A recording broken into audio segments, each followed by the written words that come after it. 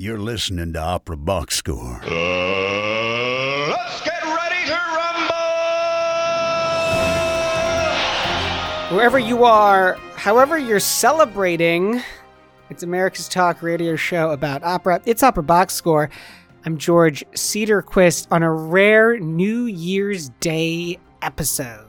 Usually we tape on a Monday night and release on a Thursday morning. Today, it's all happening on New Year's Day, getting your 2024 starting off the right way. We've got three fantastic Inside the Huddles for you from 2023. Kerriann, Otaño, Marcus Shields, and David Alden. More about each of those as we get through the show. A little bit of sports talk. It's New Year's Day. You know, Weston and I are going to be glued to the screen for the Rose Bowl. I have high hopes for Michigan, and please, if there is a God, let my Wolverines beat Weston's Alabama Crimson Tide. Otherwise, it's going to be a very long year and a very long episode when we all come back in later this month in January. Let's talk some opera. Huddle up. Let's go inside the huddle. On February 2nd of 2023, that was episode 352. For those of you who are counting, we went inside the huddle with Kerriann Otaño, the Vice President of Engagement at Opera Delaware. Talked to her about getting shushed in her own opera house. After performing at many of the opera houses on her professional bucket list, Kerriann Otaño transitioned into administration, beginning with a role on the admin team of Opera Neo, then as marketing manager of Opera Memphis, and now, of course, as VP of Engagement for Opera Delaware. I met Kerriann at the Opera America conference in May 2023 in Pittsburgh after the show was taped, and she is so high energy. It's like you're talking to her and you're like, Kerriann, I wondered if you could just be a little more excited about this business. Take a listen. Kerriann's joining us right now from Wilmington, Delaware. Hi, Kerriann. How are you? Hi, I'm so good. You have such a great voice for this. Thank you. Oh, you're talking to Ashley. Thank you. I've also been told I have a face for radio. So thank you. So, all right, Kerriann, let's talk about this.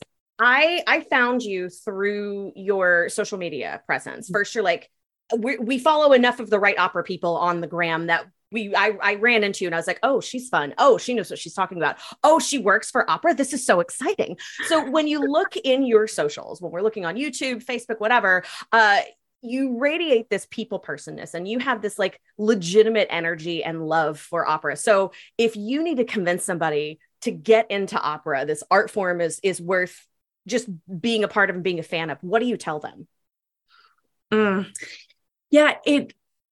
I think that the most important thing about opera and the arts in general is that human connection. I think the reason that people hesitate to buy into opera is because we tell them, hey, come see this opera because we're doing La Traviata. Come see this opera because it's Verdi. Come see this opera because I think that's the wrong approach. I think the correct approach is to say, come see this opera because it's someone that you know. Right? Like I want you to meet these singers. I want you to hear their perspective.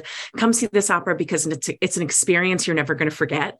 With our upcoming production of La Traviata, we are doing a poker tournament where the first place winner gets $1,000, and it's a mixer for young professionals and for our board. Right? So it's an experience that you're never going to forget. It's an experience that you only are going to get with this company this one night. Right? Or come and see this because it's something that you already understand. So our approach for this La Traviata is to say, hey, if you like Moulin Rouge, if you like Pretty Woman, it is the same story as those through the lens of like Bridgerton, through the lens of Downton Abbey, right? It's a period piece, but you understand the story. You understand what it's like to be Julia Roberts in Pretty Woman and to be swept up in this romance and to maybe have to walk away from it.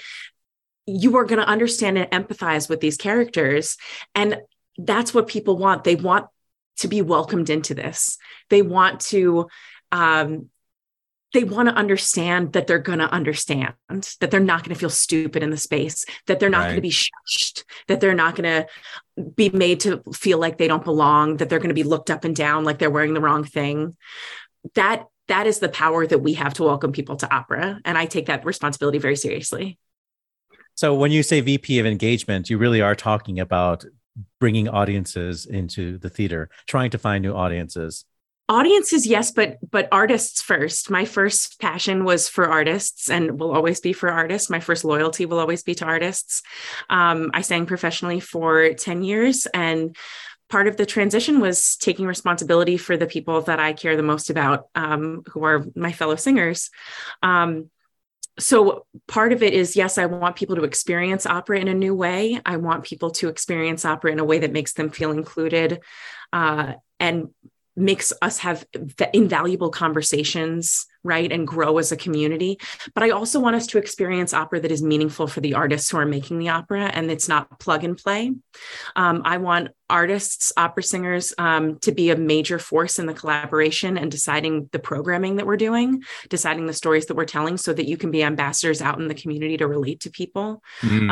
So yeah, it's kind of all of that. It's kind of, if I can be honest with you, my whole personality is opera, and like fixing opera and talking about opera, because I love it and I love singers. So tell us about Opera Delaware. What is the brand of Opera Delaware? And clearly you're the face of the brand. So if I were to just say, without even knowing anything about Opera Delaware, I would say it's young, it's vaguely ethnic. You are. Ambiguous. Absolutely ambiguous. Exactly.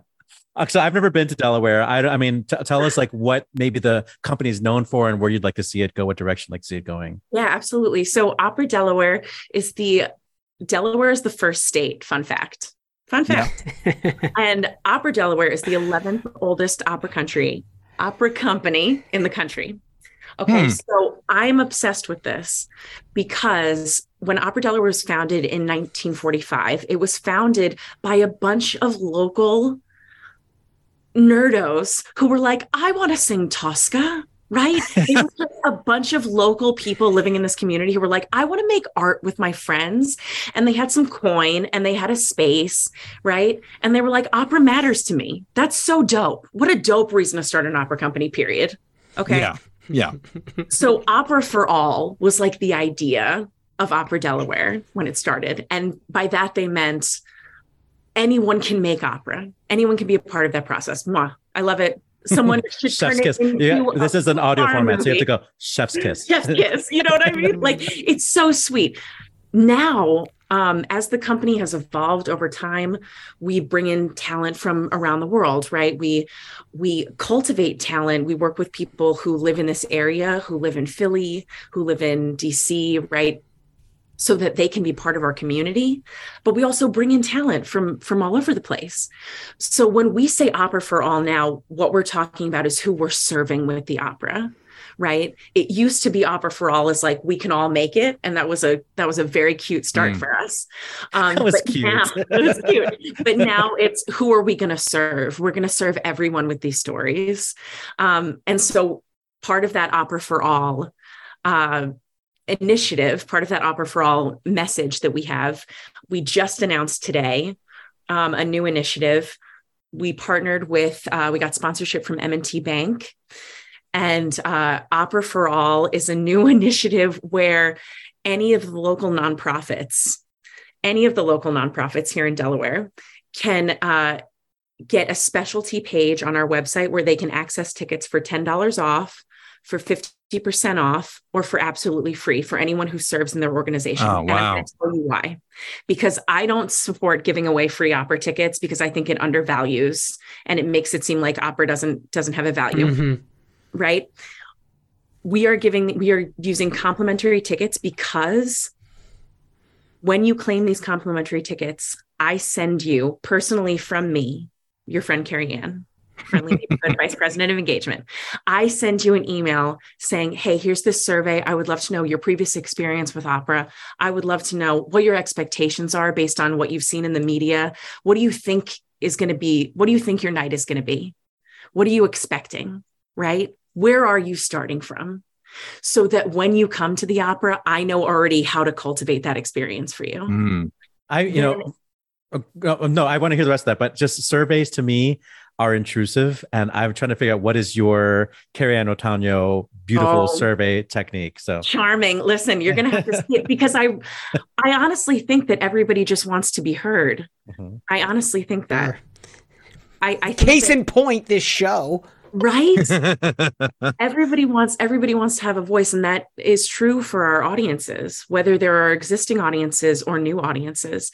And so giving people the opportunity, if you speak to them from sincerity and not, on a sliding scale, and this is going, it needs that personal touch. Right. When we follow up with the interview after the show, that's an in-person, we're going to sit down and me and you are going to talk, right? So that we can figure out why it is that 80 to 90% of first-time opera goers don't come back. Do you know that statistic? 80 to 90% do not come back, of people who go to symphony, opera, ballet. Like, that is a staggering statistic. And I think it's our fault. I think it's because we don't make them feel like they belong in the space. We don't make them feel like they're smart enough to be with us. We don't make them feel, we did an opera in the fall, and a woman was giving me dirty looks for laughing in the audience. Me. Yeah. Do you know who I am? Who works here? Right? Did you have like some identifier that you worked there? Yeah. Oh, okay. Yeah. So I had like a big button on that says, "Ask me about the opera." Okay. But as this, I share this story very openly, because this was really, really important for me. This woman was a few rows in front of me. She kept turning and looking at me in the audience as I was laughing in this comedic opera that we were doing, turning and looking and glaring at me. And at one point, she fully turned around and looks at me. And I turn, and I'm just looking her back right in the eyes. And I said, "Kerriann." And I said, my mom started talking in my head. She said, "Kerriann, I raised you better than this. You're certainly not going to be rude to a little old lady, but you are going to talk to her, right? You are going to talk to her, because I believe that part of the reason that we don't get new audiences is because when there are people who come to this space, we look at them like they're wrong for reacting the way that they organically react, for laughing or clapping, like they don't know the etiquette, so they shouldn't belong there. And then we give them dirty looks, and we have to get away from that. Right? So this story has a happy ending, and my job would be very happy that I'm sharing this story with you. Because I went up to this woman and I said, "Hi, I'm Kerriann Otaño. I'm the vice president of engagement. I noticed that my enthusiasm is distracting you a little bit." And she said, it is distracting. And I said, "I absolutely understand. And I would love to offer you better seats closer to the stage so it won't be a distraction. But I also want you to know why we react the way that we do." Okay. Mm-hmm. And she's like, "Okay, because everybody just wants to be heard." Yeah. Okay. So I said to her, Opera Delaware is an artist-led company. This is how we show our respect and our gratitude for these artists, for the work that they're doing. It's a comedy. They want us to laugh. They want us to write. They want us to participate. We're part of the storytelling, and this is how we show them our respect. And she said, "I thought that you show respect in the opera by being silent." I said, "That's a common misconception, baby girl." Did you say baby girl to her? Yes, because everyone is my friend. There are no enemies. Okay. Everybody's just using the information that they have. Our audience is not wrong for being protective of the space. They think that they are being protective for us. They think when they say these things, that they're being protective of this art for us. We'd have to re-educate all of us. They're not bad people. They're great people. She was doing it because she loves y'all, because she wanted you to feel respected as artists. She thought I was being disrespectful. That is so, it blew my mind. I said, what if we just have conversations and assume that everybody is doing the best with the information that they have? Yeah. I'm glad that the story ended that way. I was thinking of a different ending, and that was a much nicer one. Only good stuff. Good stuff. I mean, we're so quick to assume that someone is the villain in the story. Right. Yeah. Administrators we're so quick to assume that boards understand what a singer's life is like, or that administrators understand what your experience is. If we can't talk to each other candidly, if we can't talk to each other, we can never grow. We can never get any better than this. And we're going to keep shouting into our own echo chamber about like, why doesn't it get better? You know? Yeah. But if we can talk to these people, if the boards and the artists and the administrators can talk, and the new audiences can hear from artists, like imagine how much more connected we would all feel and how much more meaningfully we could make art that would actually matter to people. Yeah. This is an audio medium, but you can't see me, listeners. I am waving my arms Muppet style out of excitement for this. So we have a crack research team here at Opera Box where we have hundreds of interns that are just dying to their bylines on the show. And we have sent them out. They've picked up a little thing that you said. You mentioned in one of your interviews, the current state of opera being in a renaissance of resilience. I want to hear more about that from you. What is it that we're getting right? What do you think and hope that we continue to do better? Mm-hmm. So this phrase came from my boss, from Brendan Cook, who reminded me that after the plague, historically, after a plague is a renaissance, right? An artistic renaissance. And in part, it's because of the just the gratitude for being alive, if we want to get into our feelings about it, but also it's a need to connect with people, right? And so I think that coming out of the pandemic, we can see more clearly why what we do matters. I certainly was, when I was singing, it was to get to the next gig. Right. I mean, I feel like I made art that I loved, but I wasn't embedded in my community. I wasn't connected to my community. I was bouncing from city to city. And that is what led to me dipping from opera, because I had like a serious mental, let's just call it not a good time. I had not a great time with it. Yeah. Right. You know what I mean? I do. Oh my God, I totally just lost my train of thought. Bring me back. We're talking about the renaissance of resilience. So at the end of a plague, I just got like caught up. I was like, oh, am I about to talk about my mental breakdown? No, not today. There'll be another show. We'll bring you back. We'll do it another episode. It'll be great. So the renaissance of resilience comes from I think a gratitude for being alive, a gratitude to be able to connect with people. And I think we're all just hungry for authentic connection. And I think that there's just a curiosity. I've met a lot of teenagers who were coming to the opera for the first time. I've met a lot of millennials and Gen Z, like people who it was never on their radar. And they're like, I just want to like feel, I just want to like come somewhere and like feel something and experience something. And I just think like that's the renaissance that we've been waiting for. And we just need to capitalize on the incredible ideas that our artists have and work together. Because the people are hungry for it. Yeah. I think that there's something really inspiring to hear all this. You know, this is stuff, you know, I feel like all of us to some degree are invested in, you know, especially me coming from, I'm originally from Alabama, and the opera scene in Alabama is not the same as it is in Chicago. And I always felt like I had to be the ambassador for what felt like sort of a dying flame in many ways. But it really is inspiring to hear just the possibility of the human connection coming back when the right person sees it in the right context, when they feel welcome. And I just want to thank you for that. I also want to pivot a little bit. So you can be seen online. Obviously, you're on Instagram. I believe you're on TikTok as well. But you also do videos for the Inside the Opera Delaware studio, where you interview singers and that sort of thing, a sort of a Hot Ones style. Let's call them opera creators. Yeah. Yes. Yeah. Exactly. Yeah. And one of the things you ask in these interviews are hype or gripes. What is that? And do you have one for us? I always do.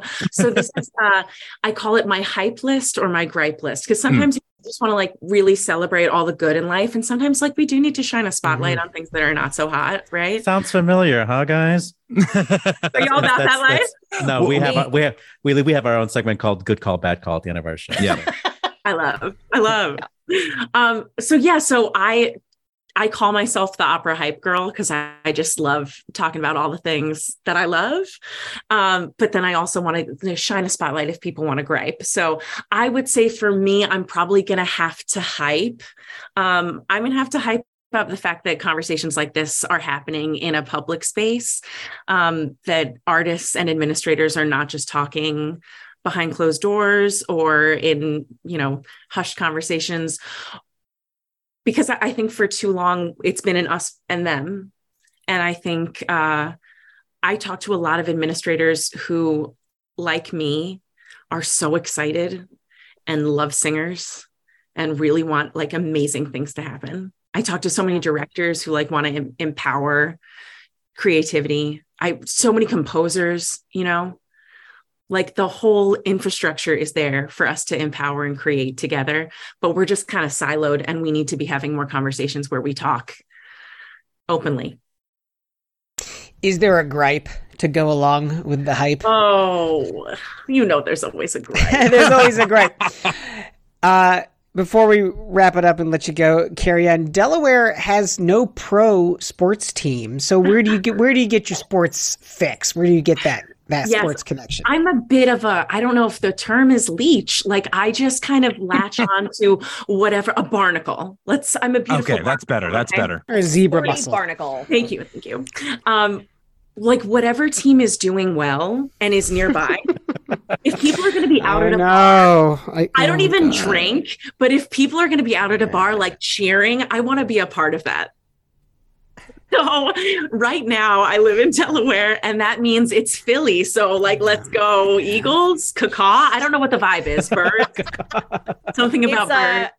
It's Fly, Eagles, Fly. The last time they were in the Super Bowl, my cheer for them was sad Tom Brady, because they were playing the Patriots, and I wanted Tom Brady to lose. Yes, go Birds. Circling back to your Traviata immersive experience, was it like a poker game that you're doing like before the show? Oh my gosh, I honestly could talk about this forever. Just tell me a little bit about it. But the poker game is we're going to have 42 players. We're going to have six. We're going to have 6 tables. Yeah. We're going to play for an hour and a half, and then the winners are going to go to a smaller final round. $1,000 for the winner, $500 second place. Can I give you this one? Like, this is going to really put it over the top. Oh my God, I'm ready. Let the winner go on stage during the gambling scene and shove money at Violetta. That's actually a great idea, Oliver. You whore! Take your money back. Thank you. I love this so much because I just keep talking about this idea and it keeps evolving, to be honest with you. So I'm totally going to take your advice on this. I was just with friends the other night talking about how we should make it, a young professionals event that people can spend like $20 and come watch a bunch of people play poker and like have this fun event together. Yeah. So I feel like by talking to people, ideas get better. I was sort of kidding because it's a horrible moment in the opera. I would love it personally. I think it'd be great if you have like somebody who's like an incel, like is really angry at women,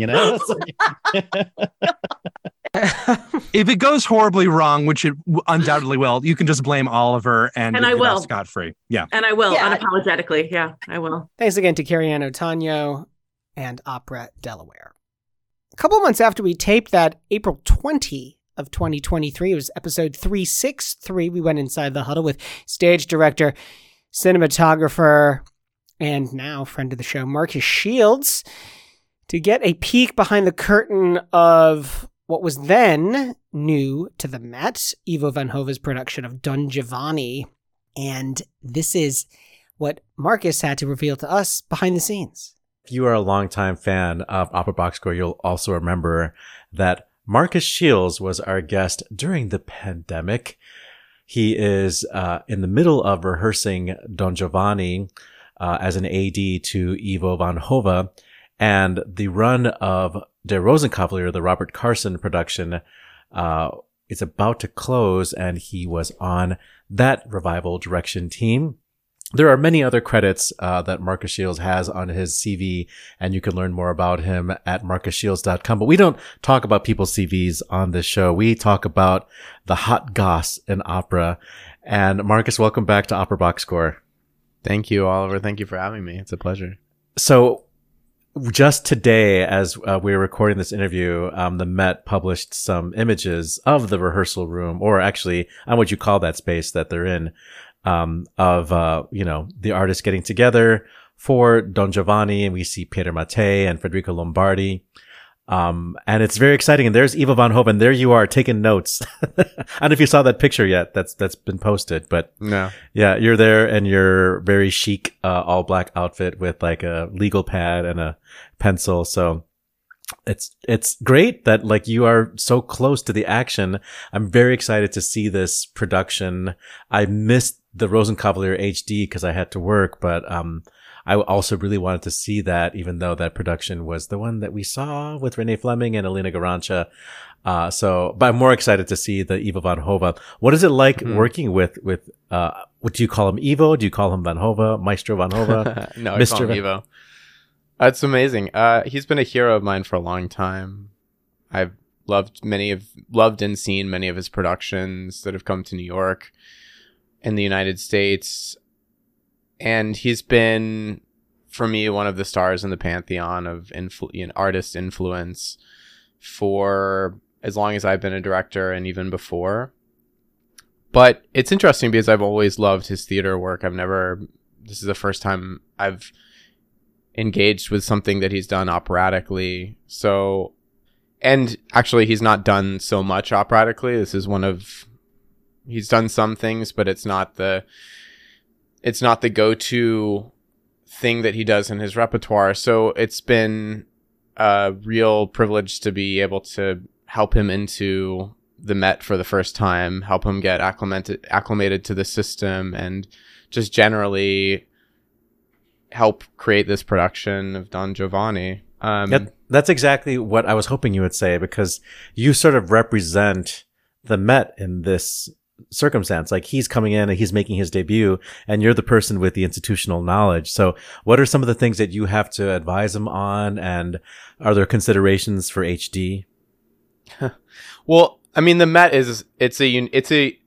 it's weird because when you introduced me, you said AD, and that's like an assistant director or something, or an associate director. I mean, it stands for a bunch of different things, and that job is it changes based on where you are. And at the Met, it's a completely unique job. It's not like any other house in the world, I believe. And it's certainly not like any other house in America. And so a lot of what my job is helping him understand the strange, totally insane way that the Met works, and the way that the Met rehearses and puts up productions for stage. And what that often means is when you're an AD at the Met, what we have on our team is about 20 or so freelance stage directors that are all really established and interesting directors in their own right, that come in and have to be mediators for the various departments in the Met, all of the technical department, all of the stage management department, costumes, set, etc. And you essentially sit in the middle of it all and lead any new team in the house through the rehearsal process onto stage. And that means a lot of times being on your feet in the room, doing all of the organizing, all of the minute by minute directing, especially when it involves chorus, especially when it involves the large forces that always assemble when you put something on stage at the Met. So in that sense, yeah, a person like Ivo, who has his own theater, who's worked all over the world, even with all that experience, comes in and is completely, him and his team have to completely relearn how to make a piece of theater in the context of the Met. And we sit there and do our best to help it go as smoothly as possible. You have been on a number of projects that were broadcast in HD. I feel like that is maybe the main product that all of us experience now, since people of my generation even don't listen to the radio, let alone, the millennials and the Gen Zers, so if they're going to have contact with the Met, it will be through HD unless they go to the house. Are there some things that you have been able to glean about the Met and its relationship to that product and where it's going? The HD specifically? Yeah. The HD is, it's wild because I think it's interesting that it is the thing that you experience most about the Met. To if you're just dealing with the day to day, it's sort of it's an annoying feature because very often it happens on the 6th or 7th show of a run. It's not the way you orient. You don't orient toward the HD, except in maybe the way you think about the granular details of a production. For instance, in a production that wouldn't HD, you would let the scale of the house cover up some of the minor sins of like prettiness of a prop or something like that. You just let the stage be big. And that means that you don't have to be as insane about, as detail oriented about making sure that the note, the hand prop, the paper, the letter, whatever that a person is holding in their hand has an exact set of text that is matching what would be referenced in the narrative, that kind of thing. That if a HD camera happened to glide over while you're broadcasting a production, an audience member could easily see, that they may be able to see what the actual text is and know that it's not exactly what's lined up with what's being said. So there's just this level of attention to detail. That's also in the glassware. It's also in making sure just like every single thing is pristine in a way that you try to do in theater, but sometimes doesn't. You try to do in every production, but it sometimes just doesn't quite happen. But by any chance, did you work on this Lucia? I did. Yeah, that was the end of my last year. Yeah. I felt like there were so many props in that particular show, and they rebuilt. They built a whole city for that one. Yeah, that was like a film set. That was, again, you do it for different things. Theater is made to be artificial and abstract in a different way than film is, and the HD sort of meets those two things in the middle, right? So it puts on film something that's meant to be theatrical. So you have to tilt the way you would make pieces of theater for a film set. And that production of Lucia in particular was even more film oriented because it had a lot of onstage diegetic video, I guess you would call it, like video that happened in the context of the production that was part of the design, on top of the fact that it was also HD'd out into the world, which was I managed the HD for that production, and that was a very challenging. I was wondering, what if Nadine or Javier got sick? What would you guys do?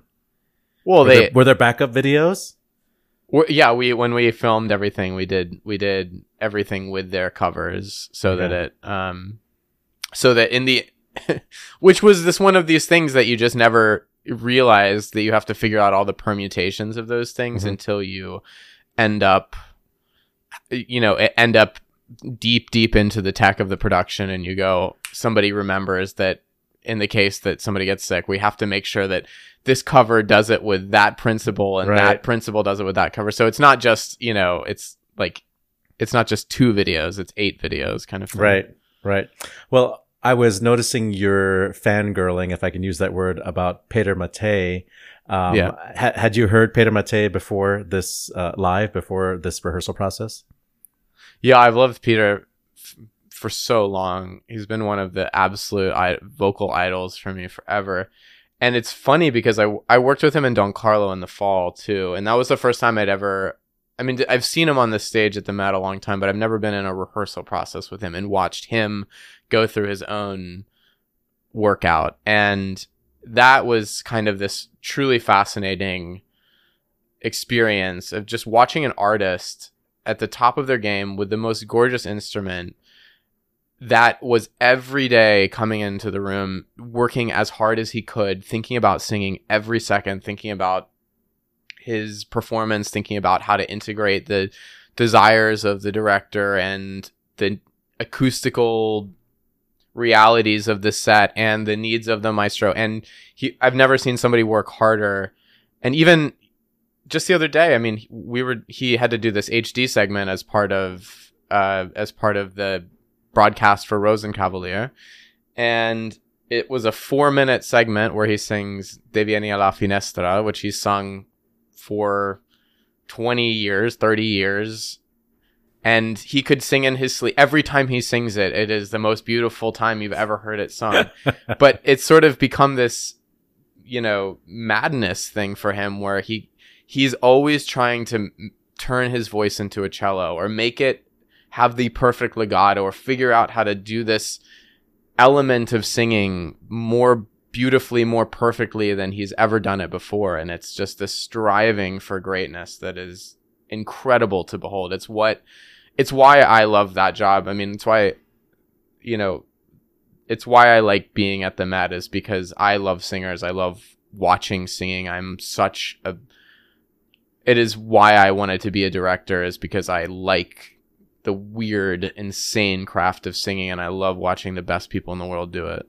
So I'm so glad we got to this territory of this conversation sort of naturally, because I want to let the audience know that you trained as a singer and you still sing, but I know you first as a singer. And I think you're able to speak about singing in a way that maybe some of your peers can't. And I love how you talk about the rehearsal process.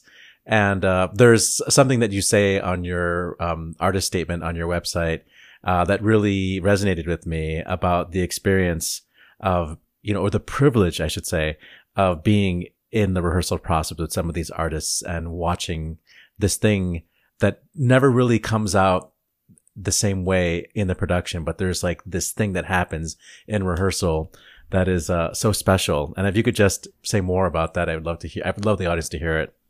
Yeah, I think I had an experience. I mean, rehearsal processes are strange things, and they're strange things at the Met. And I wrote that statement because I was really trying to put into words something that I was feeling about my own interests as a director, as a person who puts work on stage or tries to draw people's attention to certain aspects of performance and opera. And I remember I've had the experience many times of sitting through a rehearsal process at the Met in the room and really feeling enveloped by the piece, enveloped by the process, watching people figure out the various elements of it, figuring out their own performances. And then you gain this really up close relationship, sort of 5 feet away relationship to a group of people singing opera, especially singing grand opera, singing Puccini 10 feet away from you or something like that.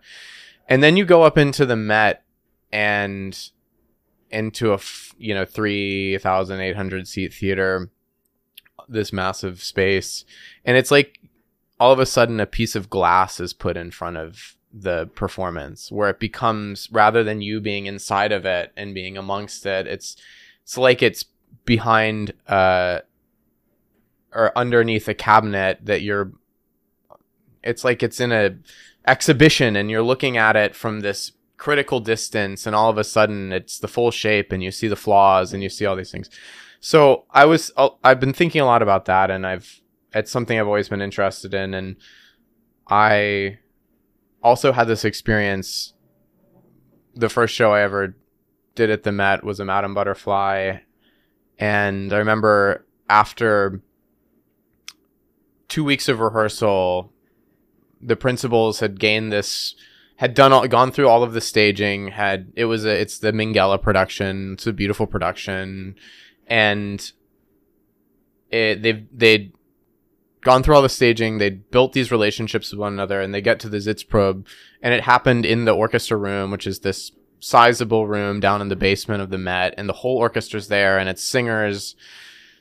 And I was sitting amongst the orchestra, like next to the cello, and you're over there as the tenor, and you just are in it, in Butterfly, in this way that you go, and they play the piece, and you feel it 360 degrees around you. And it's something about opera that is so extraordinary.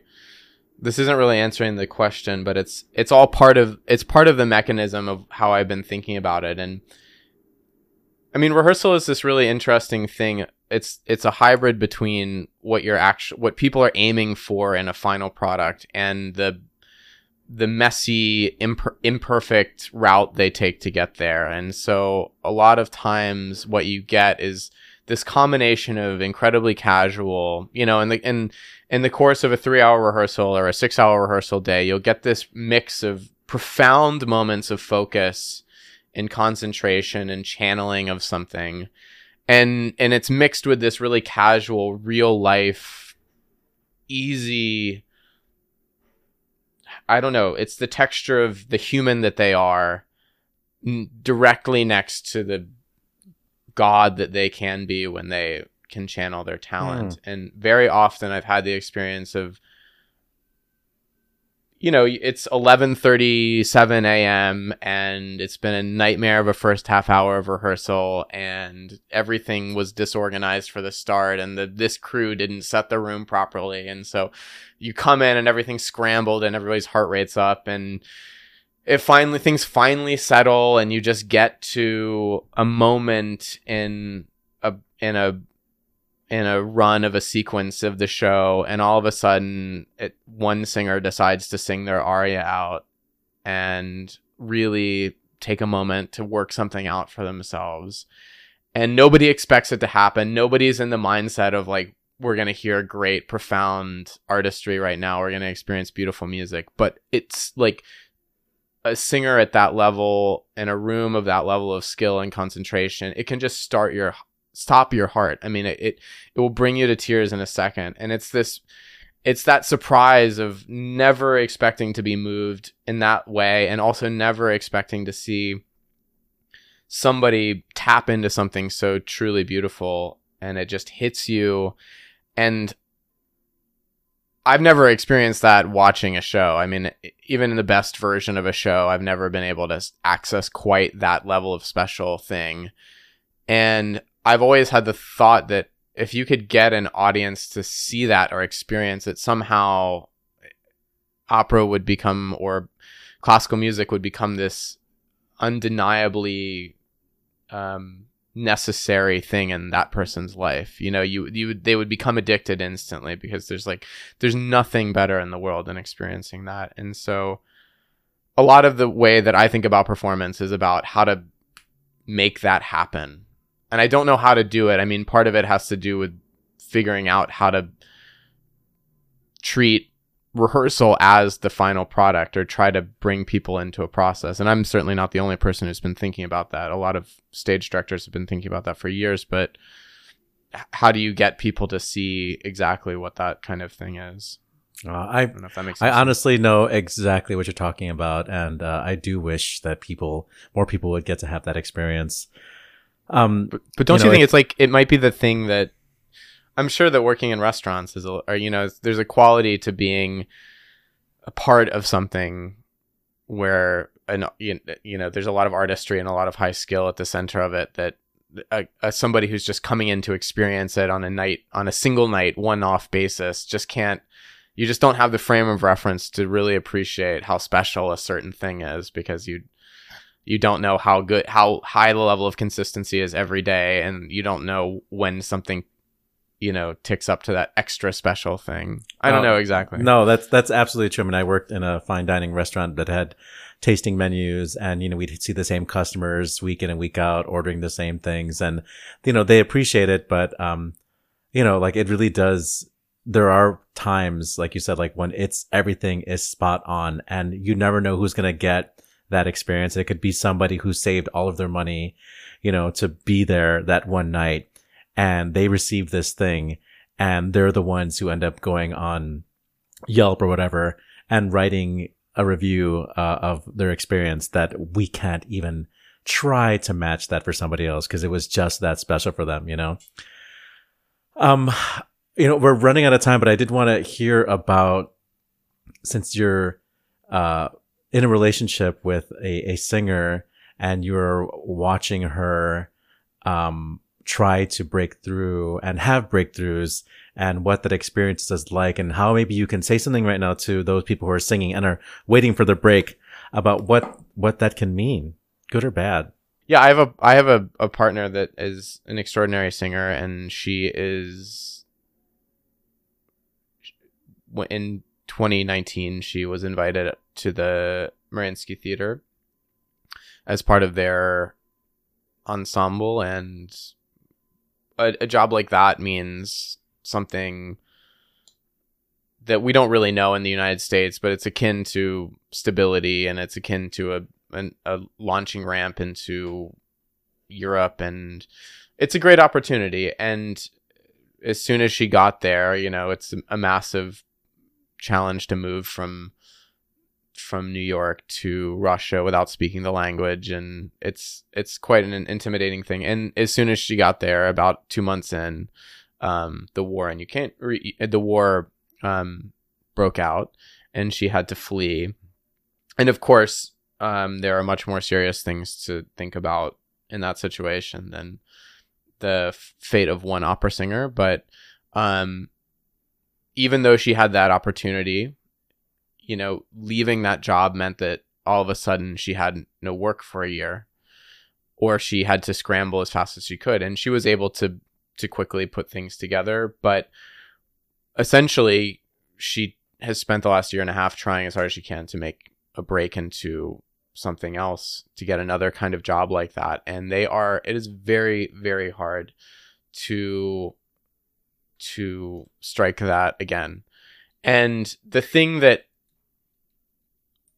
I've learned through observation, the thing that she's learned through experience, that we have learned through experience together, has something to do with the really feeling the message that I think gets said a lot when you set out on a career like this, that has to do with you should only do it if you're really truly and have to do it, because it's super hard, and there's no no one deserves it, no one's entitled to it. And so if you want it, you have to stop feeling like somebody's going to give it to you, and you have to, by hook or by crook, get out there and make it happen for yourself. And a lot of that means that, for instance, she needed to get in front of so many different people to sing for them. It meant she had to fly to Europe multiple times. It meant she had to reverse engineer general directors' email addresses based on the formula that one person from their admin team, based on the email formula, and just cold emailing as many people. It just has to do with a tenacity and a willingness to get in front, mixed with an insane dedication to being as good as you can possibly be. And then you'll fail 100 times, and then maybe something will happen.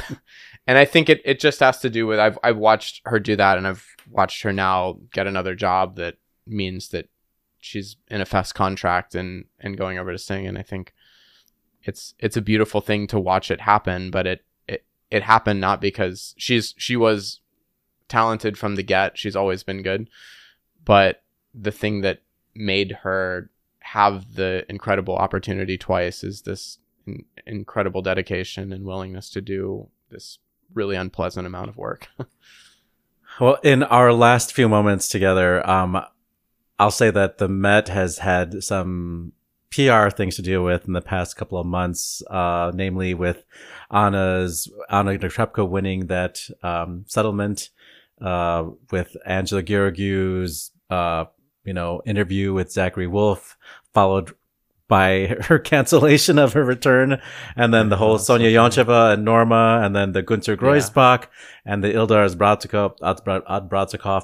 Are there any one of those stories that you feel comfortable just like pulling back the curtain and sharing what it's like on the inside? Is the Günter story about that he cursed on live television?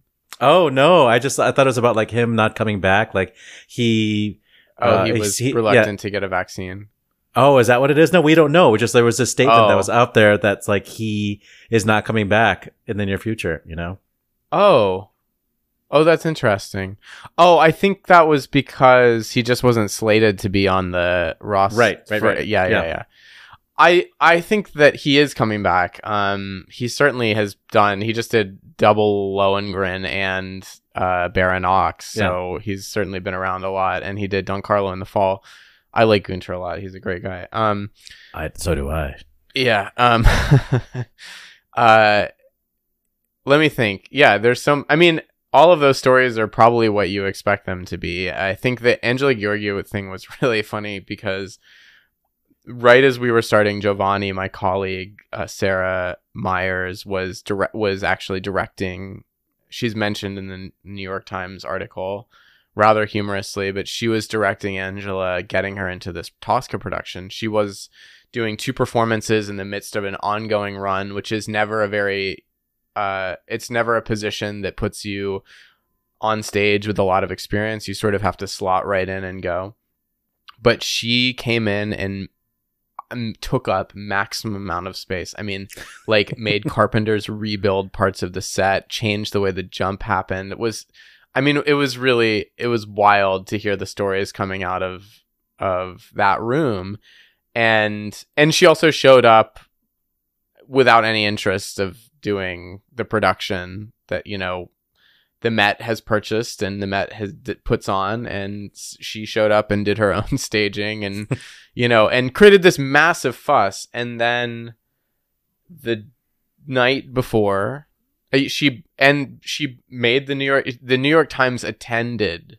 You know, Zachary Wolf sat in the rehearsal room for these nightmare rehearsals where, you know, we as the spirits of the Met, us stage directors who make this stuff happen, you know, we're put in a strange position with one of these super divas where, you know, you are trying to accommodate the process of many different people. You're trying to accommodate the process of a conductor, a person like Matthew Polenzani and Zelko Lucic, who are there as well, you know, these very fancy professionals. And meanwhile, this other element comes in and is sort of a Tasmanian, you know, spinning force. Yes. Secret police, by the way. What's that? Secret police. Oh, yeah. Maybe you didn't hear that story. What is the story? When she was a teenager, there's a story out there that she was like spying.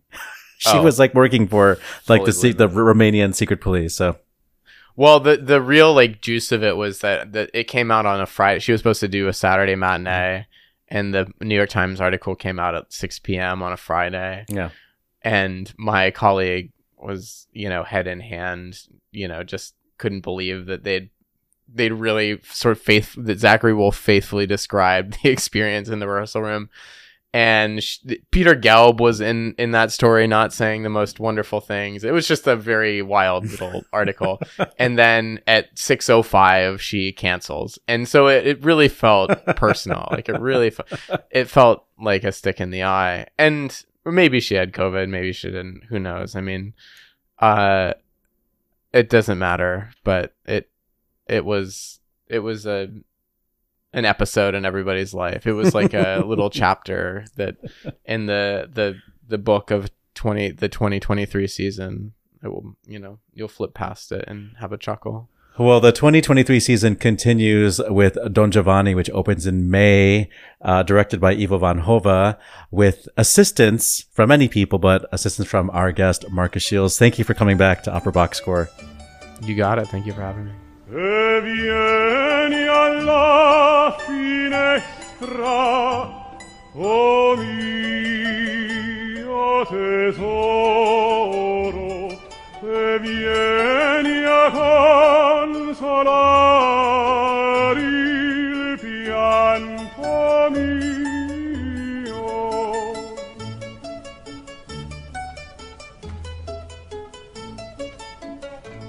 Se neghi a me di dar qualche ristoro davanti alle occhi tuoi morire voglio. Thanks a bunch, Marcus, for hanging out with us in spring of last year. And lastly, June 22nd of 2023 is episode 371. I was in Santa Fe. Oliver, of course, would be in Santa Fe a few weeks later that same summer, and I got to go inside the huddle with David Alden.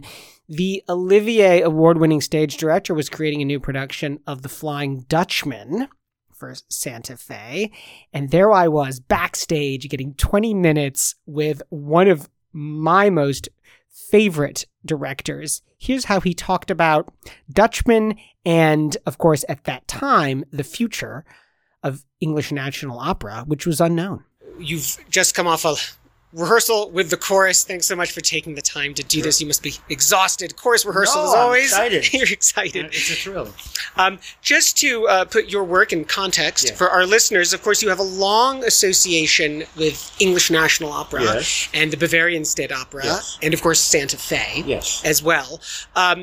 New York City born, live in the UK. But how did you transition from this country into Europe in your career? Well, I mean, I started my career in regional companies all around the USA, and then I think it was around 1976. I started like in 1971, just when I got out of college. I started working in America then, but I always had my eye on Europe because there was a revolution that was going on beginning in the 70s. Opera production was starting to become more experimental, more dangerous, more confronting these wonderful old operas and pulling out the new stuff and denouncing the bad old ways of the world, you know, and not just taking the whole thing as a beautiful, sumptuous visual joy, but really getting into the nitty-gritty of these pieces. And it was really happening. It started in Europe, really. There's always been a difference in aesthetic between America and Europe anyway. I mean, America still has a certain Disney-esque love of, you know, that kind of thing. Whereas in Europe, in the 70s, people were getting, it was more revolutionary and dangerous, and people were digging in. And I knew that it was happening. So I started to visit Europe in the mid-70s to check it out. And I learned a lot, mostly in Germany. That was the sort of hotbed of innovation and important modern artists, painters, designers were moving into the theater and opera, and it was becoming very, very adventurous, and it was the whole opera style was cracking wide open, and new things were happening. And I started to sneak around Germany, mostly Berlin and Munich, and you know, all around there, and check out what was going on. It made a big impression on me, and from then on, really, I was oriented more for staying in Europe. But I kept working in both continents, and then I started to work in England, and that really became my base of operations. I worked at the Scottish Opera first, and then I started to work at the English National Opera, which at that time was also bringing this new energy and this new ways of doing opera to the UK, and I became one of the mainstays of that at the ENO, the English National Opera.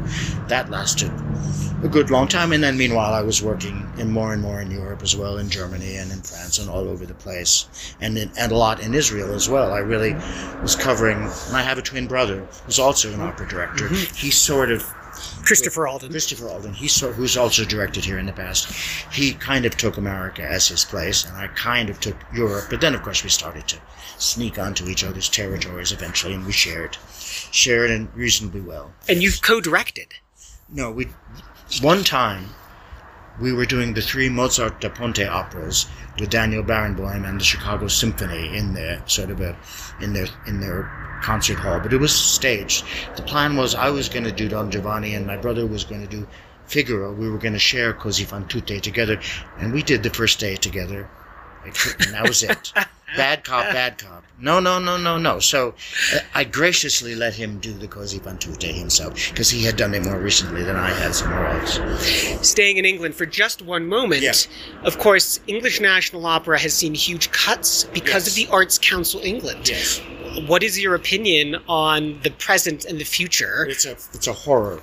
The ENO, there's always been a class struggle in England between the people with all the money who control everything, and then the ENO was created in the 50s as the People's Opera. Everything was to be sung in English.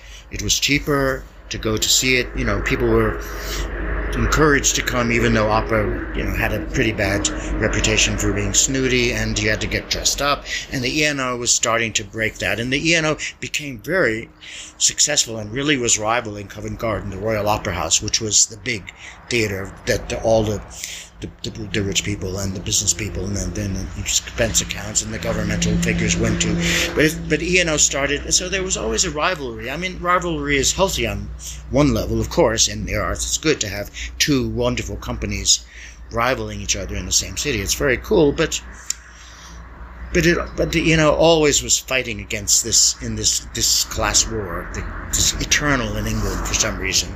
And eventually, over the years, it was very successful. But then people really started to maneuver the grants and the money less and less for the ENO. It was struggling more and more, and then it's reached a terrible point last season when the Arts Council made this decision that the ENO, they had this thing called levelling up in the UK, which means they're trying to become less London-centric, and they're trying to move stuff around the country, which is, a good idea, theoretically, but they decreed to the ENO that the ENO had to almost immediately pick up and move to some unnamed city in the north and pick up business, like overnight, which you can't do. This was 500, 600, 700 people at the ENO, completely displaced overnight, supposedly, and it just didn't happen. So there was a big outcry from the company, but also from,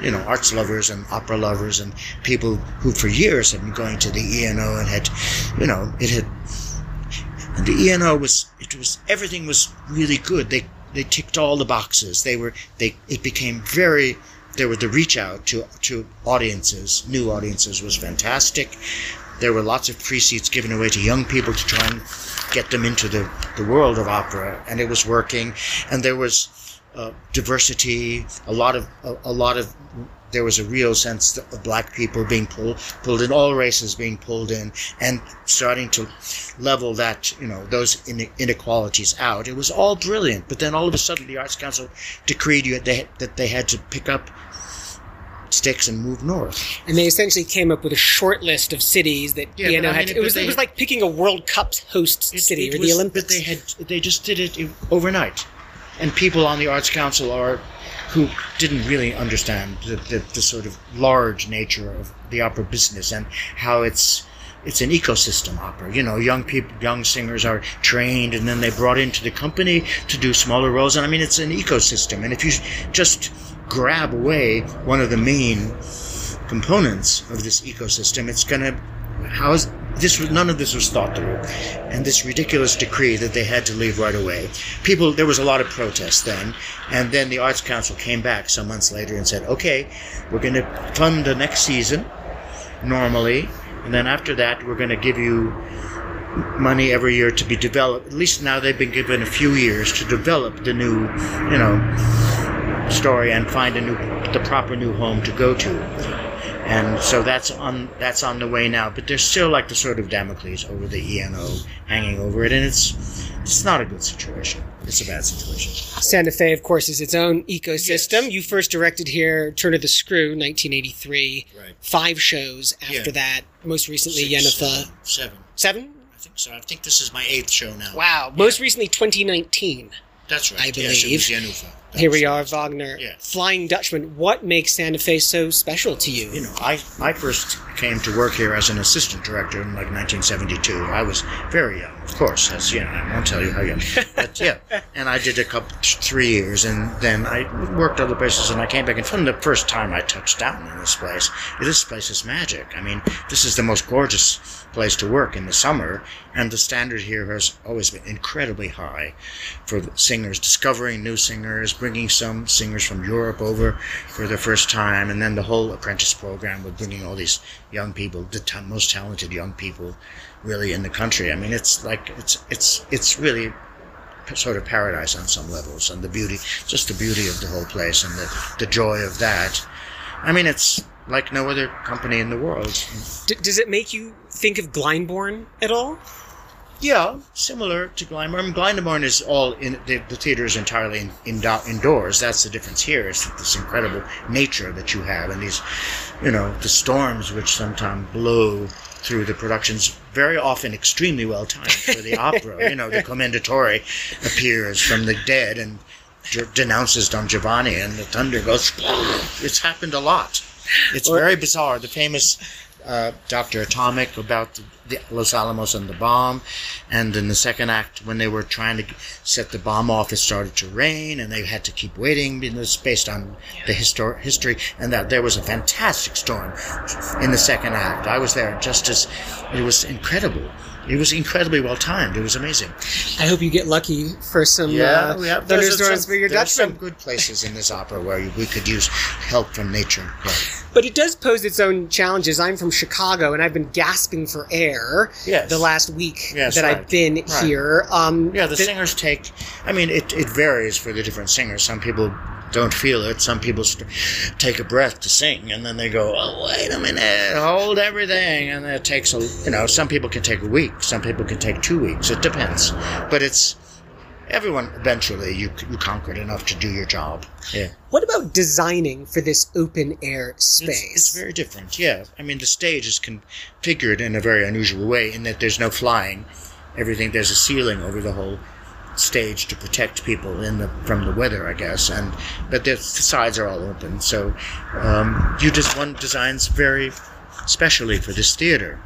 It's, in a way, it's more like the sets generally, they have to conform within this. There's already this sort of architectural structure, tension, and movement in the building itself. So the sets somehow, it's like installations in a way within this other big piece of sculpture, and one has to be, everyone does it differently, but it influences design quite a bit. Let's talk about the production itself then. Nicholas Brownlee as the Dutchman, Elsa van de Heever, Zenta, Morris Robinson, Daland. What is your point of view on this specific production? Well, the story of the Flying Dutchman, I mean, it's a ghost story, it's like a myth, it's like a bizarre fairy tale, but it has a lot of modern resonances if you start to think of it. I mean, this man, this incredible industrialist, for me, he's sort of like a nightmare Elon Musk.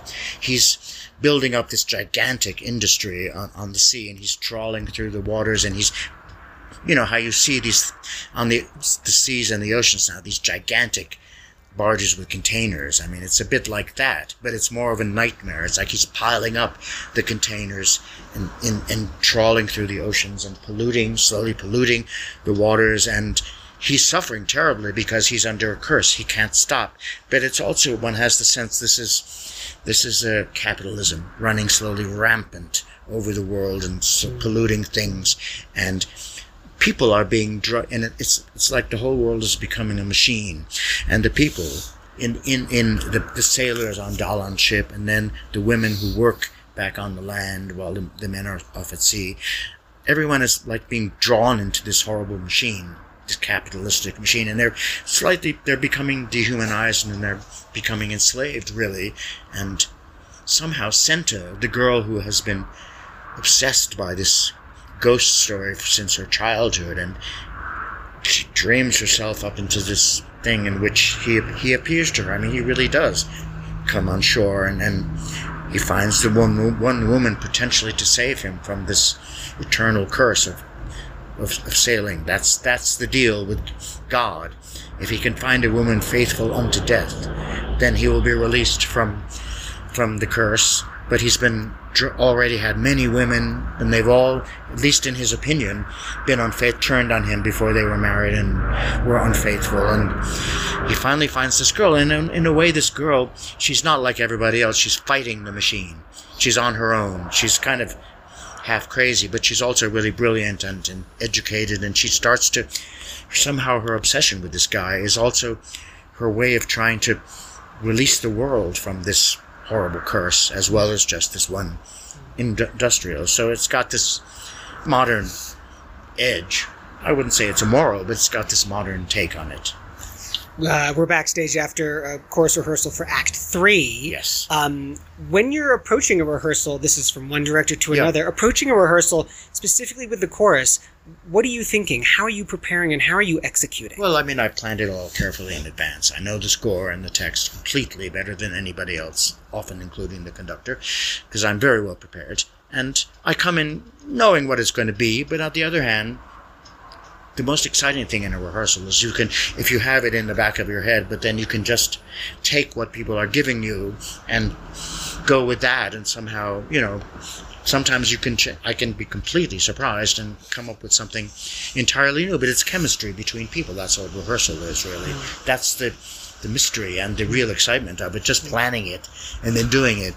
Yeah, it's not so interesting. Planning it and then throwing it all away as you're doing it and doing something better with the help of, all the people, the performers, the conductor, the music staff, the technical staff. It's this gigantic synergy between these people. That's the great thrill of it for me. In watching the rehearsal this afternoon, your work is so physical. Yeah. I'm going to say choreography. Yeah, as virtually a word. choreographic. Yeah, I mean, it's all about the relationship with the score, with my relationship with the music. The whole thing is based on that. Sometimes it appears to be against the music or whatever, but it's always, that's the ultimate thing which is controlling me. And I have a great collaborator who really is a choreographer, Maxine, who travels with me and does a lot of shows with me. So, again, yeah, but it's all about that. Yeah.